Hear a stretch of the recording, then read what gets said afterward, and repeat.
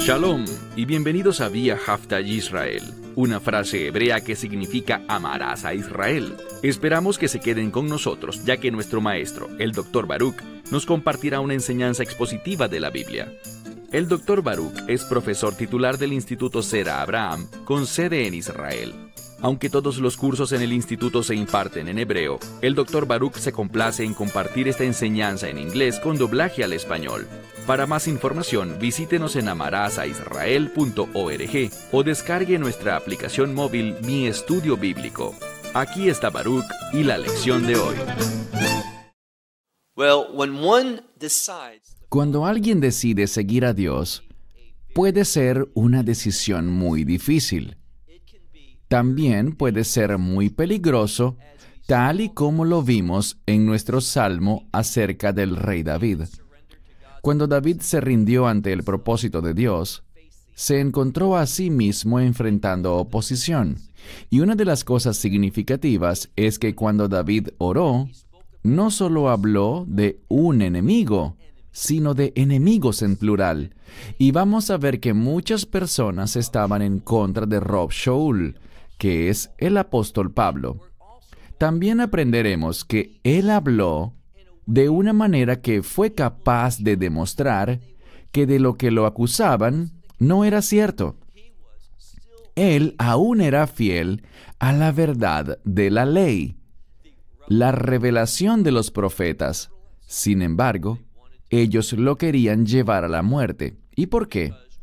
Por el hecho de no someternos ante la verdad de Dios, lo cual es una invitación para que el enemigo venga, nos ciegue y nos use para sus propósitos en lugar de los propósitos de Dios. Dicho esto, toma tu Biblia y busca conmigo en el capítulo 23 del libro de Hechos. Libro de Hechos, capítulo 23. Terminamos la semana pasada viendo cómo Pablo continuaba en Israel. Él está haciendo una petición, y esa petición es que las personas puedan escuchar su testimonio. Él ha compartido esto delante del Sanedrín, el liderazgo judío. Él lo ha hecho incluso ante la autoridad romana también, y ahora continúa en nuestro capítulo de esta semana, el capítulo 23 del libro de Hechos. Noten cómo comienza.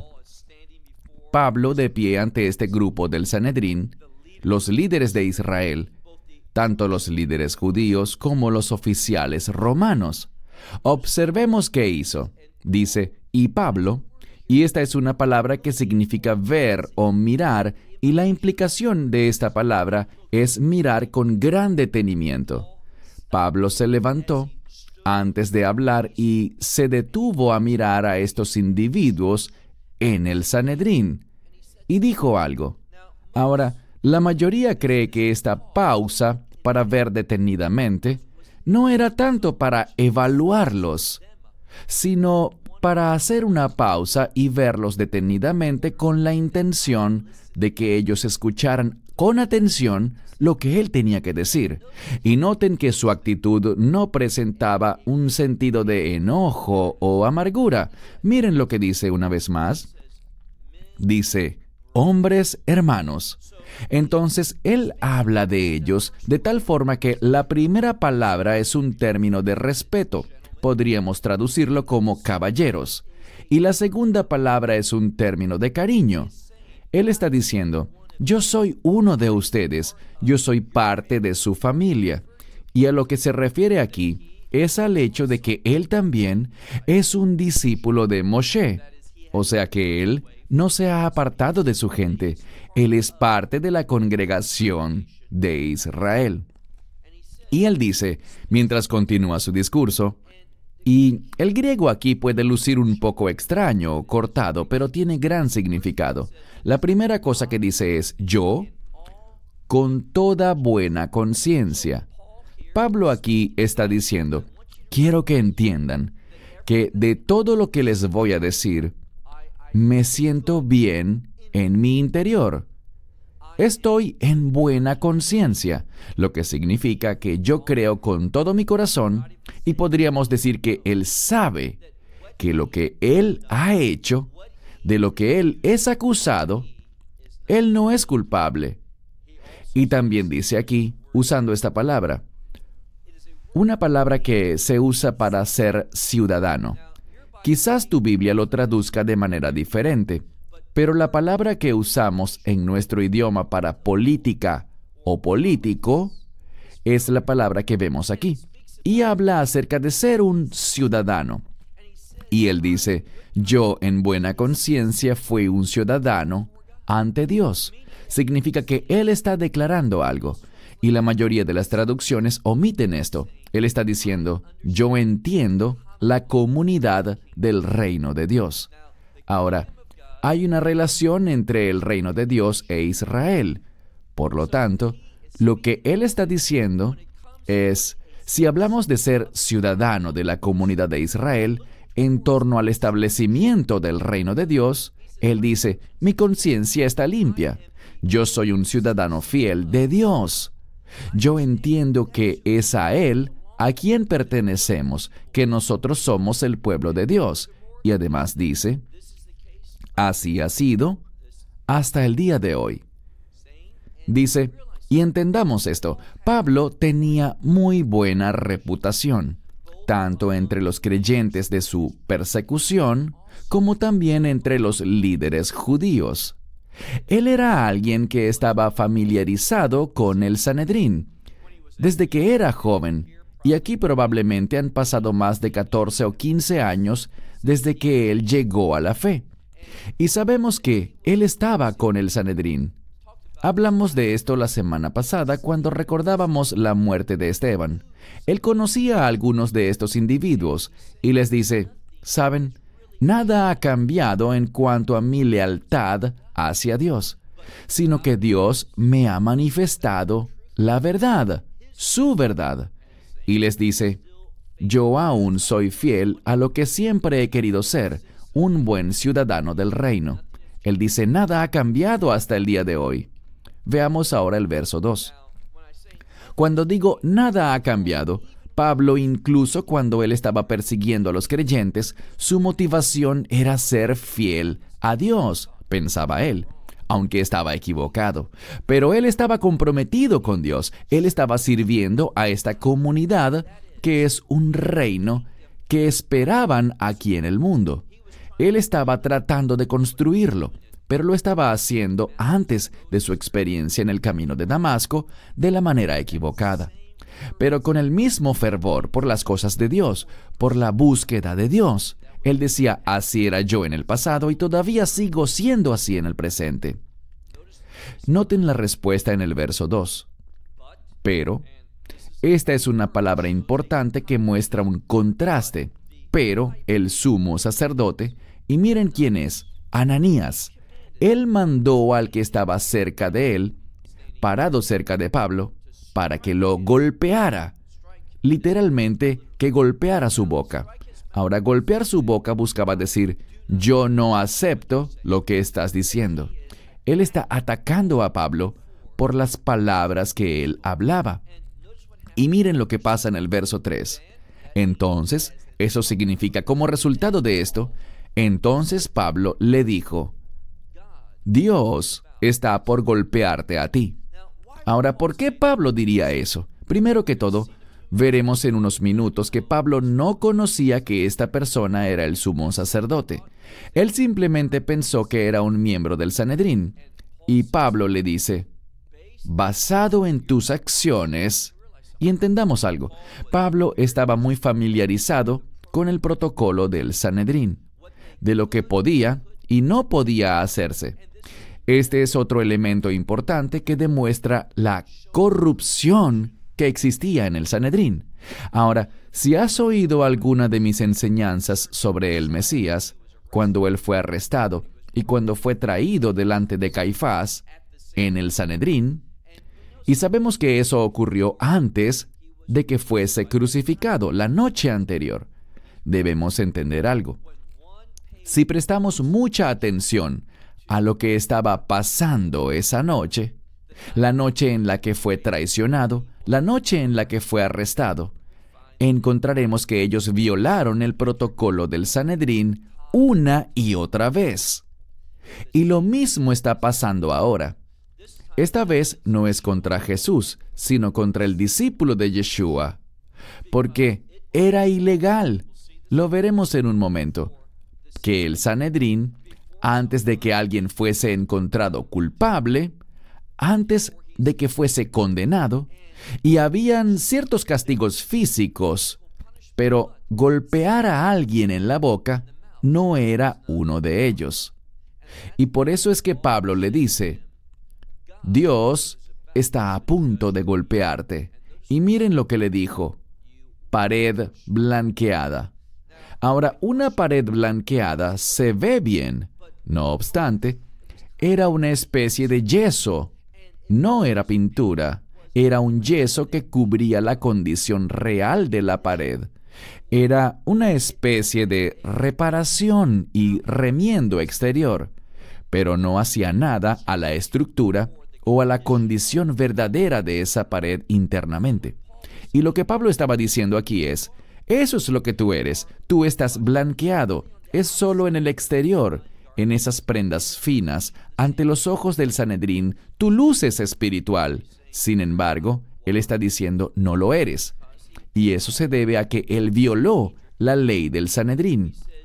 Pablo le dice, eres una pared blanqueada, porque él dice, tú dices que juzgas de acuerdo a la ley. Eso es lo que se supone que debía hacer el Sanedrín, juzgar basado en la ley de Dios, como fue revelada en la Torá.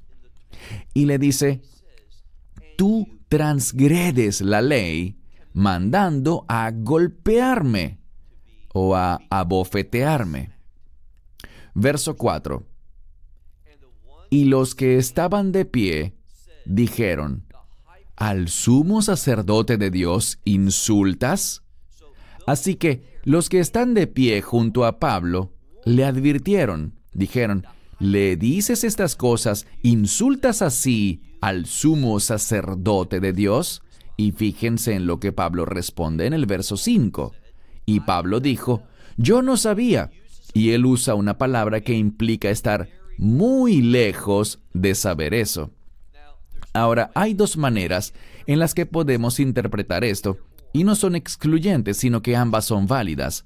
La primera, Pablo estaba diciendo, la interpretación simple, yo simplemente no sabía que él era el sumo sacerdote. En segundo lugar, él también podría haber querido decir, ¿qué lejos está este hombre de dar una apariencia de ser el sumo sacerdote? Es decir, lo que él está diciendo es, ¿en serio? ¿Este que se comporta de esta manera, él es el sumo sacerdote? ¿El líder del pueblo de Dios? Pero, sin embargo, él se humilla, y miren lo que hace. Y haberlo hecho tiene una gran importancia. Él dice, yo no sabía, hermanos, que él es el sumo sacerdote, porque está escrito. Y esto es lo que me encanta de Pablo. Él se encuentra en una situación difícil, habiendo hablado en contra del sumo sacerdote. Y le dice, yo no sabía que él es el sumo sacerdote, lo que significa que él hizo esto bishgagá. ¿Qué significa bishgagá? Sin intención, sin conocimiento. Lo segundo que hizo es que demostró lo que hay en su corazón, porque citó las Escrituras. Dice, mira de nuevo en el verso 5, él dice, porque está escrito, a un gobernante de tu pueblo no maldecirás, o no hablarás mal de él. Por lo tanto, es significativo que Pablo inmediatamente se vuelve a la palabra de Dios y dice, escuchen, yo no sabía esto porque yo no hubiera violado la Escritura. Y esto es importante, porque sienta las bases para entenderlo.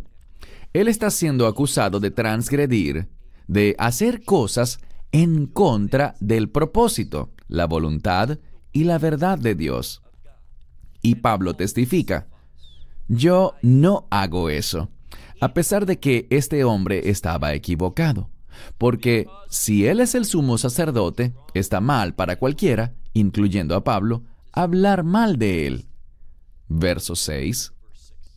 En el verso 6, Pablo demuestra algo, y eso es su aguda conciencia de las circunstancias en las que se encuentra a sí mismo. Y me refiero a que él está delante del Sanedrín, y aunque como veremos en un momento, hay oficiales romanos allí, realmente Pablo está de pie ante el Sanedrín. Y él entiende, basado en lo que acaba de suceder, que está hablando rudamente contra el sumo sacerdote y las cosas están yendo en su contra. Por consiguiente, observen lo que hace. Conociendo íntimamente las características políticas del Sanedrín, que tenía dos partidos primarios, los saduceos y los fariseos. Noten lo que dice en el verso 6. Pero Pablo, conociendo.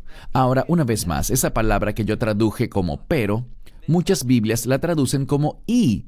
Pero lo que nos dice es lo siguiente. Pablo quiere tomar las cosas en una dirección diferente. Él quiere mover las cosas de forma diferente, de una manera contrastante a cómo están yendo. Entonces Pablo habla, miren lo que dice. Pablo, conociendo que una parte, es decir, que una parte del Sanedrín, son los saduceos y la otra parte son los fariseos, clamó delante del Sanedrín, literalmente en medio de ellos, y dijo otra vez, hombres, hermanos. Son términos de respeto y cariño. Él dice, yo soy un fariseo, hijo de fariseo. Por lo tanto, él está hablando aquí sobre su linaje como fariseo. Ahora, ¿qué quiso decir con eso? Bien, lo veremos en un momento.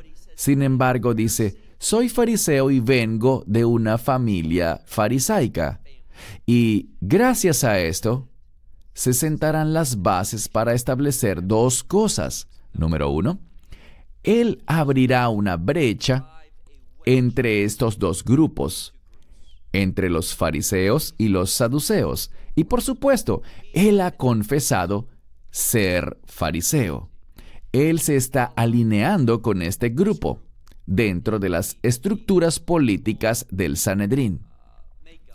Y los eruditos te explicarán que los fariseos eran la minoría. Sin embargo, ellos tendían a ser los más expresivos, los más emocionales, los que estaban llenos de fuego y entusiasmo y pasión acerca de su posición.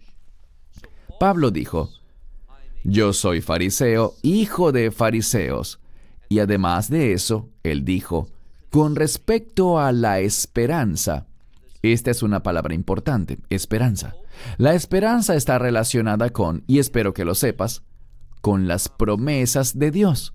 Y principalmente esperanza tiene que ver con las promesas futuras de Dios. Y esto comienza a marcar una disensión. Porque los saduceos, bueno, verán, ellos no creían en un Dios activo. Ellos creían que Dios creó las cosas, nos dio un libro de reglas y se fue de aquí. Ellos no creían en la vida eterna. Ellos no creían en la espiritualidad de este mundo. Lo veían todo de manera muy secular. Reconocían que Dios existe, pero ellos no lo veían jugando un rol en los eventos del día a día. Entonces, cuando Pablo habla acerca de esperanza, él está testificando de su fe y su creencia en el reino, y además añadió, y la resurrección de los muertos. Así que dijo, sobre la esperanza y sobre la resurrección de los muertos, él dijo, yo estoy siendo juzgado. Y eso es exactamente el término krinomai. Krinomai tiene que ver con ser juzgado. Otras Biblias lo traducirán de forma diferente, pero esta es la manera simple y normal de traducirlo. Así que Pablo dice que todo esto se debe a mi herencia farisaica, porque yo creo en la vida eterna, en el reino y en la resurrección de los muertos. Y observen algo más. verso 7. Y después de decir esto, se produjo una división, o podríamos decir, en hebreo diríamos mahloket, un gran desacuerdo entre los fariseos y los saduceos. ¿Y qué hizo él? Él dividió esa multitud, este Sanedrín, este consejo. ¿Por qué? Porque los saduceos, ellos dicen que no existe la resurrección, que los ángeles no existen y que no existe el espíritu.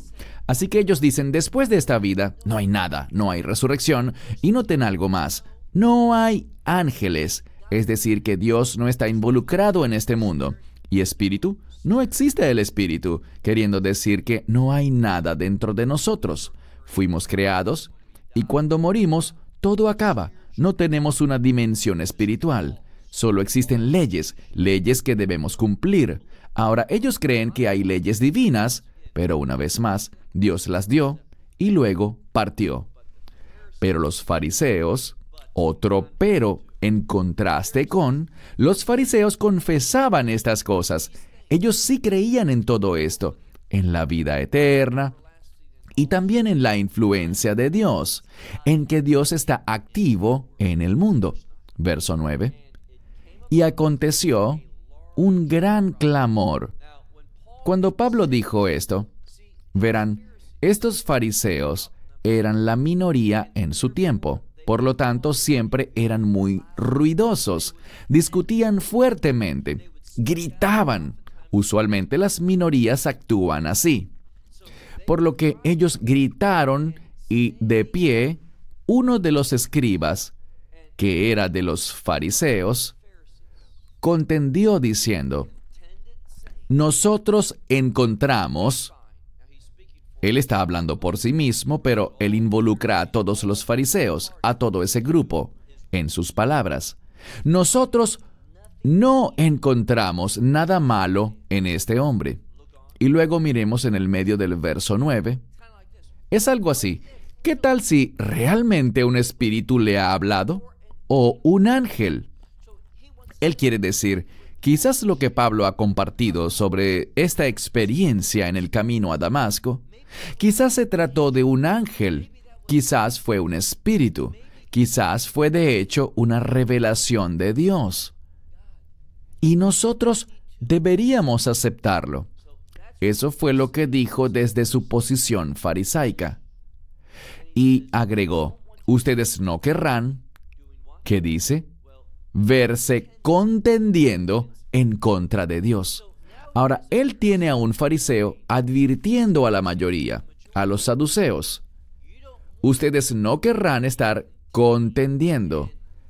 Y yo traduje esta palabra griega al margen de mi Biblia, nohan pe Adonai, que significa en hebreo estar en guerra contra Dios.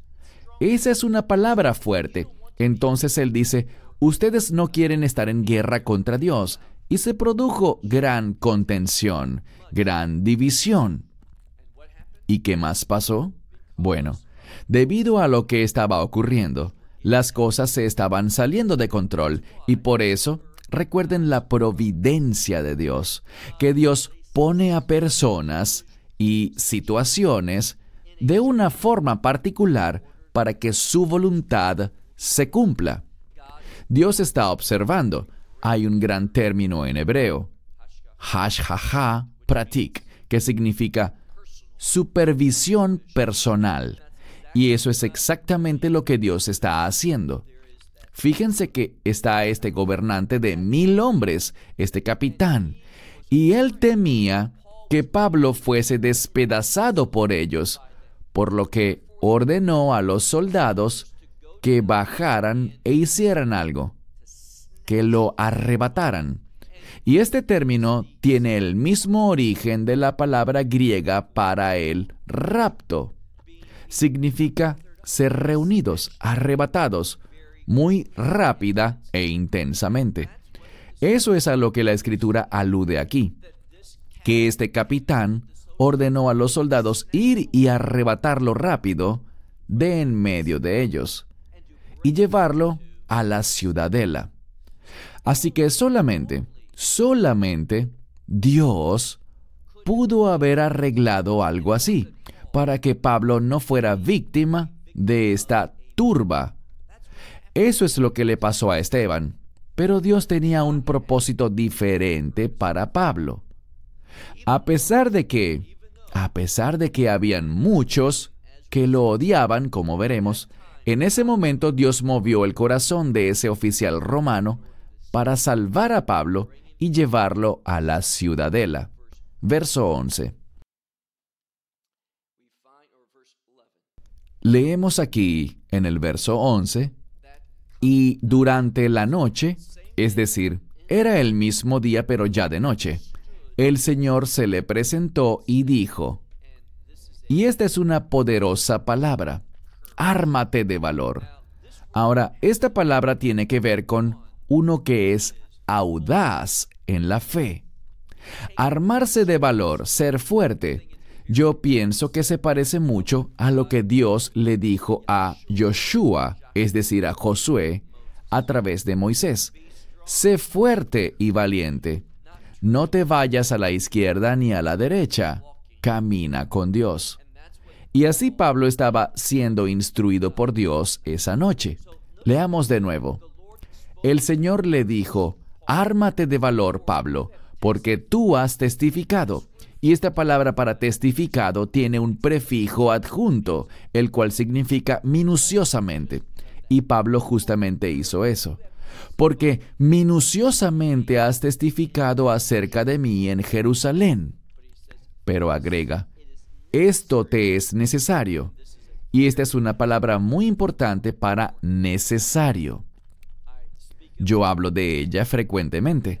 Tiene que ver con algo absolutamente necesario, imprescindible, para que la voluntad de Dios se cumpla.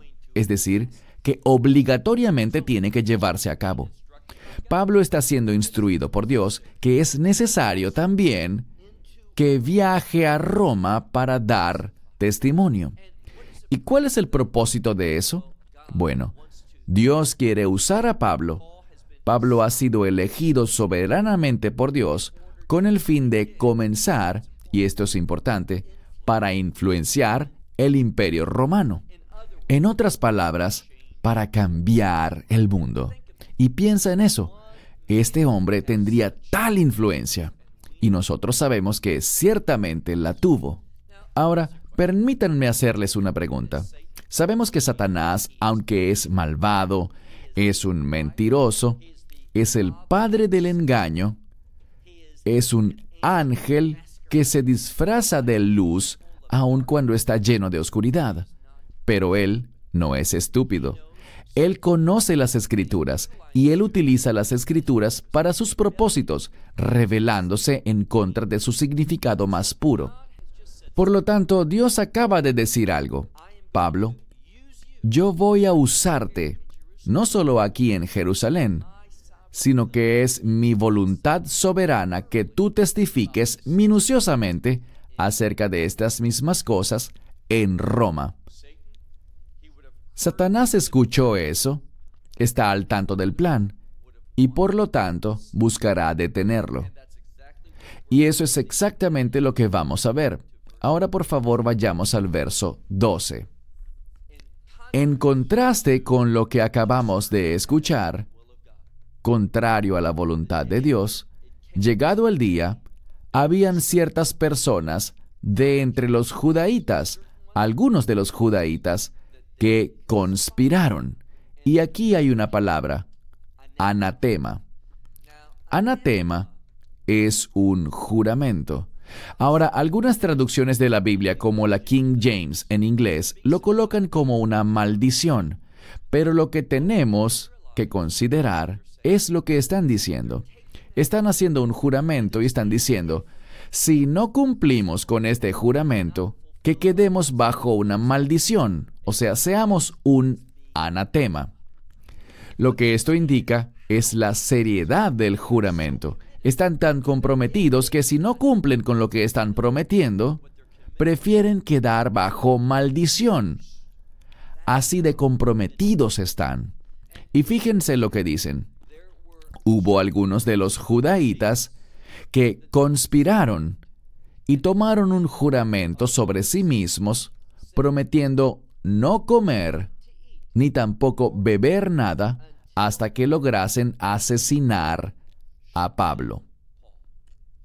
Es muy simple el significado. Ellos están diciendo que seamos anatema.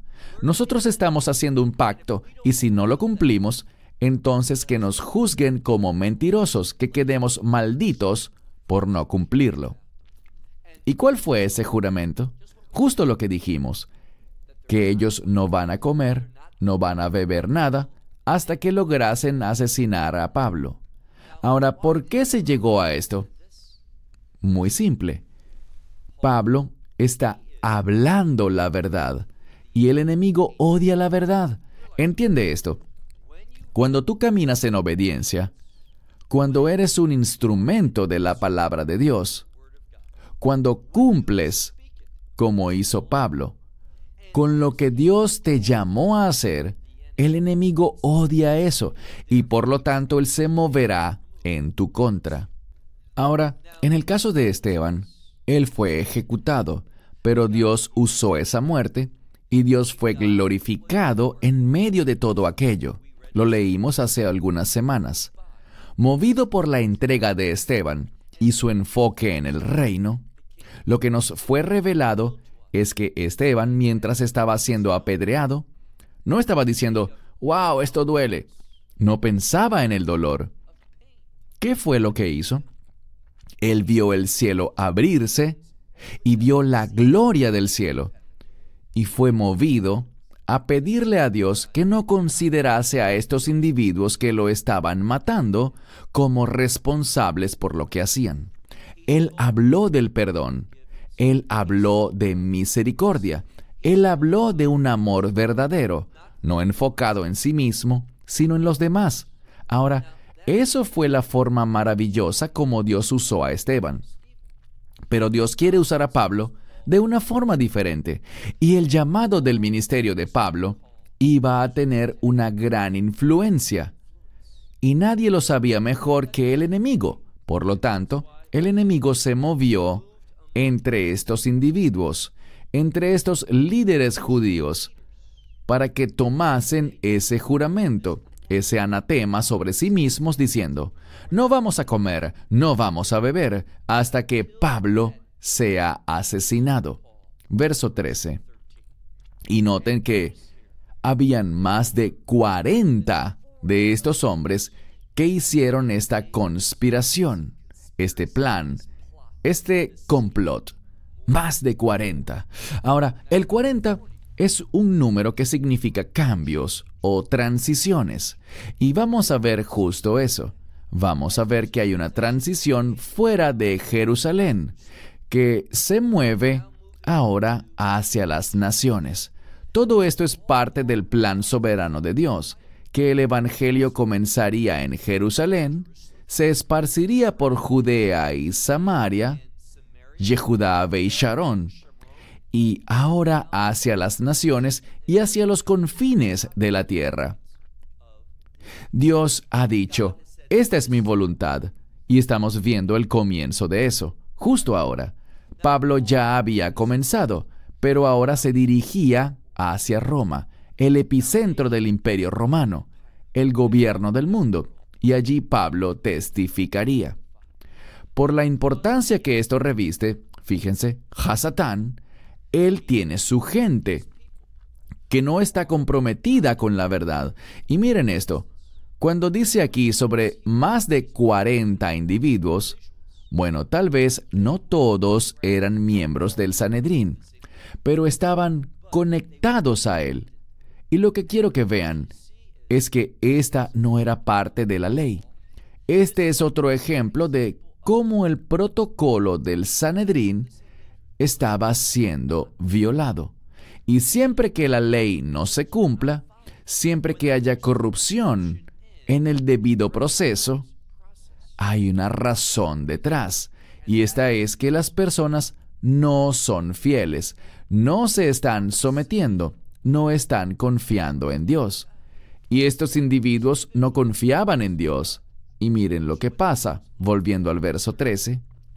Y habían más de 40 de estos que conspiraron, que participaron en este complot. Verso 14. Y se presentaron ante el sumo sacerdote. Esto nos dice algo. Ellos tenían acceso al sumo sacerdote. Incluso, aunque no eran parte del Sanedrín, fíjense que tenían influencia. No eran simplemente gente común. Estos eran líderes, hombres de influencia. Verso 14. Entonces se presentaron ante el sumo sacerdote y ante los ancianos. Así que encontramos algo. Este plan será conocido y respaldado por el sumo sacerdote y los ancianos. ¿Y qué demuestra esto? La corrupción del liderazgo de Israel. ¿Es una acusación contra el pueblo judío, generalmente hablando? No lo es, sino contra el liderazgo. ¿Qué podemos aprender de esto? Muy simple. Lo que debemos entender es lo siguiente. Es debido al hecho de que ellos se han alejado de los mandamientos, se han apartado de la palabra de Dios y han estado abrazando por décadas lo que es llamado Masor Haskanim, las tradiciones de los ancianos. ¿Cuál es la enseñanza del Maestro en Mateo capítulo 15?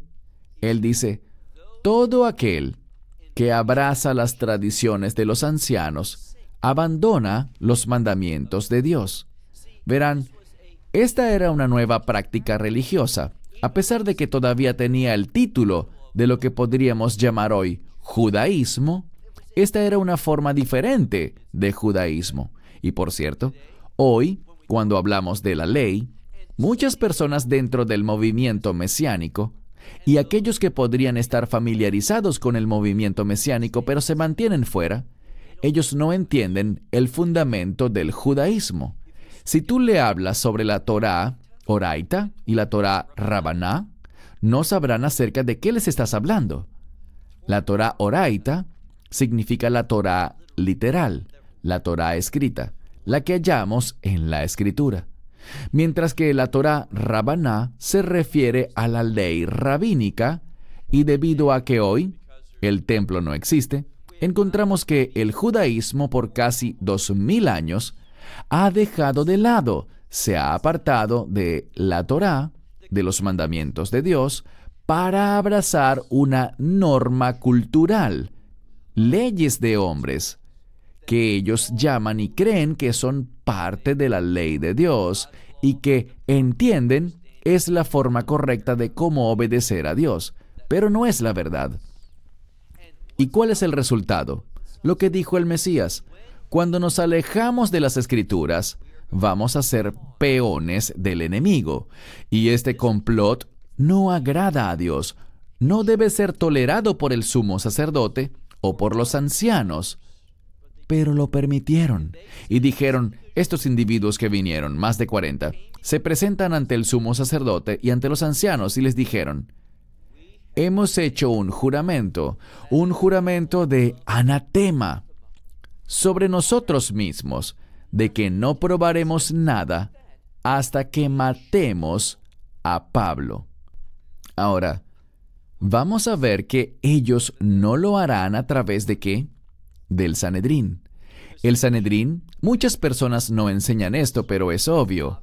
El Sanedrín bajo el Imperio Romano tenía la facultad para ejecutar a un judío, aunque no a un ciudadano romano. Si sucedía que también era judío, eso resultaba un problema. Sin embargo, lo que quiero que vean es que ellos ni siquiera operaron bien en el Sanedrín. Ellos no terminaron el juicio y renunciaron al protocolo del Sanedrín. Ahora ellos iban a tomar el asunto en sus propias manos. Y te plantearé esta situación. Si en esa época tú quisieras matar a una persona, pero te preocupa la reacción que pueda tener el Imperio Romano, tú celebrarías un juicio simulado ante el Sanedrín y llegarías a una conclusión según la cual, conforme a la ley judía, ese hombre debía morir. Dirías, nosotros solo estamos cumpliendo nuestra ley, tenemos que matarlo. Él está violando nuestra ley y nuestra ley dice que él ha hecho algo que merece la muerte. Todo eso estaba ya planificado, por lo que podrías así intentar obtener el permiso si es que en efecto hubiese sido necesaria la autorización del Imperio Romano para tal muerte. Ahora, eso no fue lo que hicieron. Ellos tenían, como lo veremos en un momento, una conspiración, un plan, un complot, solo para arreglar las cosas de manera que tuvieran la oportunidad de matar a Pablo a sangre fría. ¿Estaban preocupados de lo que el Imperio Romano haría si ellos mataban a un judío? No lo estaban. Y por lo tanto, fíjense lo que dice el siguiente verso. Veamos ahora el verso 15. Estaremos concluyendo con este versículo. Por lo tanto, ahora, ustedes manifiéstenle al capitán, a este hombre que estaba a cargo de 1000 hombres, háganle saber que lo requerimos aquí en el Sanedrín mañana, de manera que lo traiga a ustedes, que lo entregue a ustedes, pues necesitamos investigarlo, es decir, interrogarlo más profundamente sobre hechos que le conciernen. Así que lo que están diciendo es esto: obtengan el permiso del capitán, de este oficial romano de alto rango.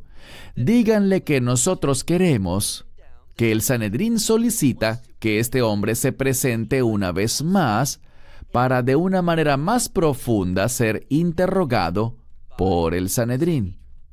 Así que tráiganlo, háganle saber esto al capitán, al oficial romano. ¿Con qué propósito? Noten lo que dice. Y nosotros, esto es lo que les preocupaba, nosotros, antes de que Él se acerque, es literalmente lo que dice, nosotros antes, queriendo decir, hacia donde Él vendrá, cuando lo traigan, nosotros sabemos por dónde tiene que pasar y nosotros ya vamos a estar allí. Ahora, ¿a qué suena esto? Bien, podríamos volver nuevamente a donde comenzamos esta noche.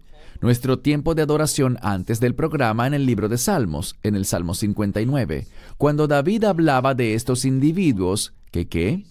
Estos individuos que preparaban trampas en su contra, aquellos que eran peregrinos que vivían en un lugar, pero no permanentemente, sino que residían allí temporalmente con un propósito. Estaban en ese lugar por una razón. Entonces, lo que vemos aquí, en los Salmos, es muy similar a esta conspiración contra Pablo. Así que ellos dicen, veámoslo muy de cerca. Nosotros estaremos desde antes por el camino por el que Él viene y estaremos listos para matarlo. A sangre fría, estaremos listos para matarlo. Ahora, lo que esto muestra, y voy a concluir con esto, lo que esto muestra es una total y absoluta falta de fe. Así es cuando pensamos que debemos tomar las cosas en nuestras propias manos, inclusive violando los principios bíblicos. Si ellos realmente creían en el Sanedrín, si ellos realmente veían esa institución como un consejo de Dios, en la que existía un protocolo que ellos habían aceptado, y es lo que ellos dijeron, que siguiendo este protocolo, la justicia de Dios sería manifestada, donde lo que Dios decía que era correcto, y lo que Él decía que estaba mal, siempre habría un resultado justo. ¿Por qué no lo siguieron? No, ellos no querían traer a Pablo literalmente ante el Sanedrín. Ellos solo usaron esa excusa como parte de su conspiración, con el fin de poder montar esta emboscada, mentir, esperar y emboscar a Pablo para matarlo, para asesinarlo. ¿Y qué hay de lo que había dicho David? ¿Recuerdan? Sobre aquellos que tenían ¿qué?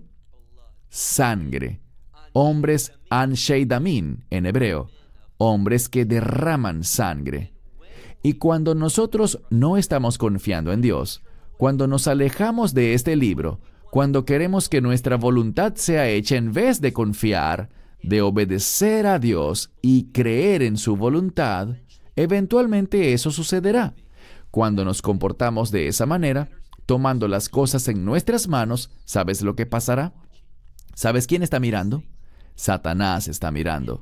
Y cuando tenemos esa actitud, no voy a confiar en Dios, no voy a seguir a Dios, esto es demasiado importante, lo voy a hacer por mí mismo, tomaré este asunto en mis propias manos y actuaré.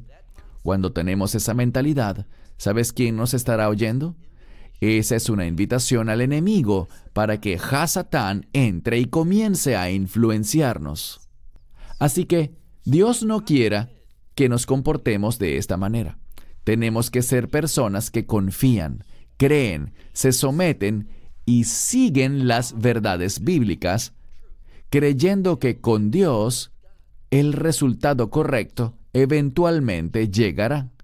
Si no es hoy, será mañana. Si no es mañana, el próximo mes. Si no es el próximo mes, en 1 año o 2. O si nunca llega en esta era, está bien, porque cuando el trono de Dios llegue a la tierra, cuando Él se instale y ese día del juicio ocurra, toda injusticia que había en este mundo, Dios la corregirá para la era venidera.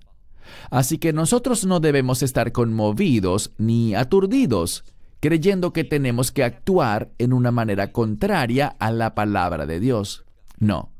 Solo mantente caminando en obediencia y entiende que la justicia llegará, porque cuando Dios establezca su reino, la justicia será su principal característica. Y la rectitud, la justicia y la verdad están perfectamente relacionadas.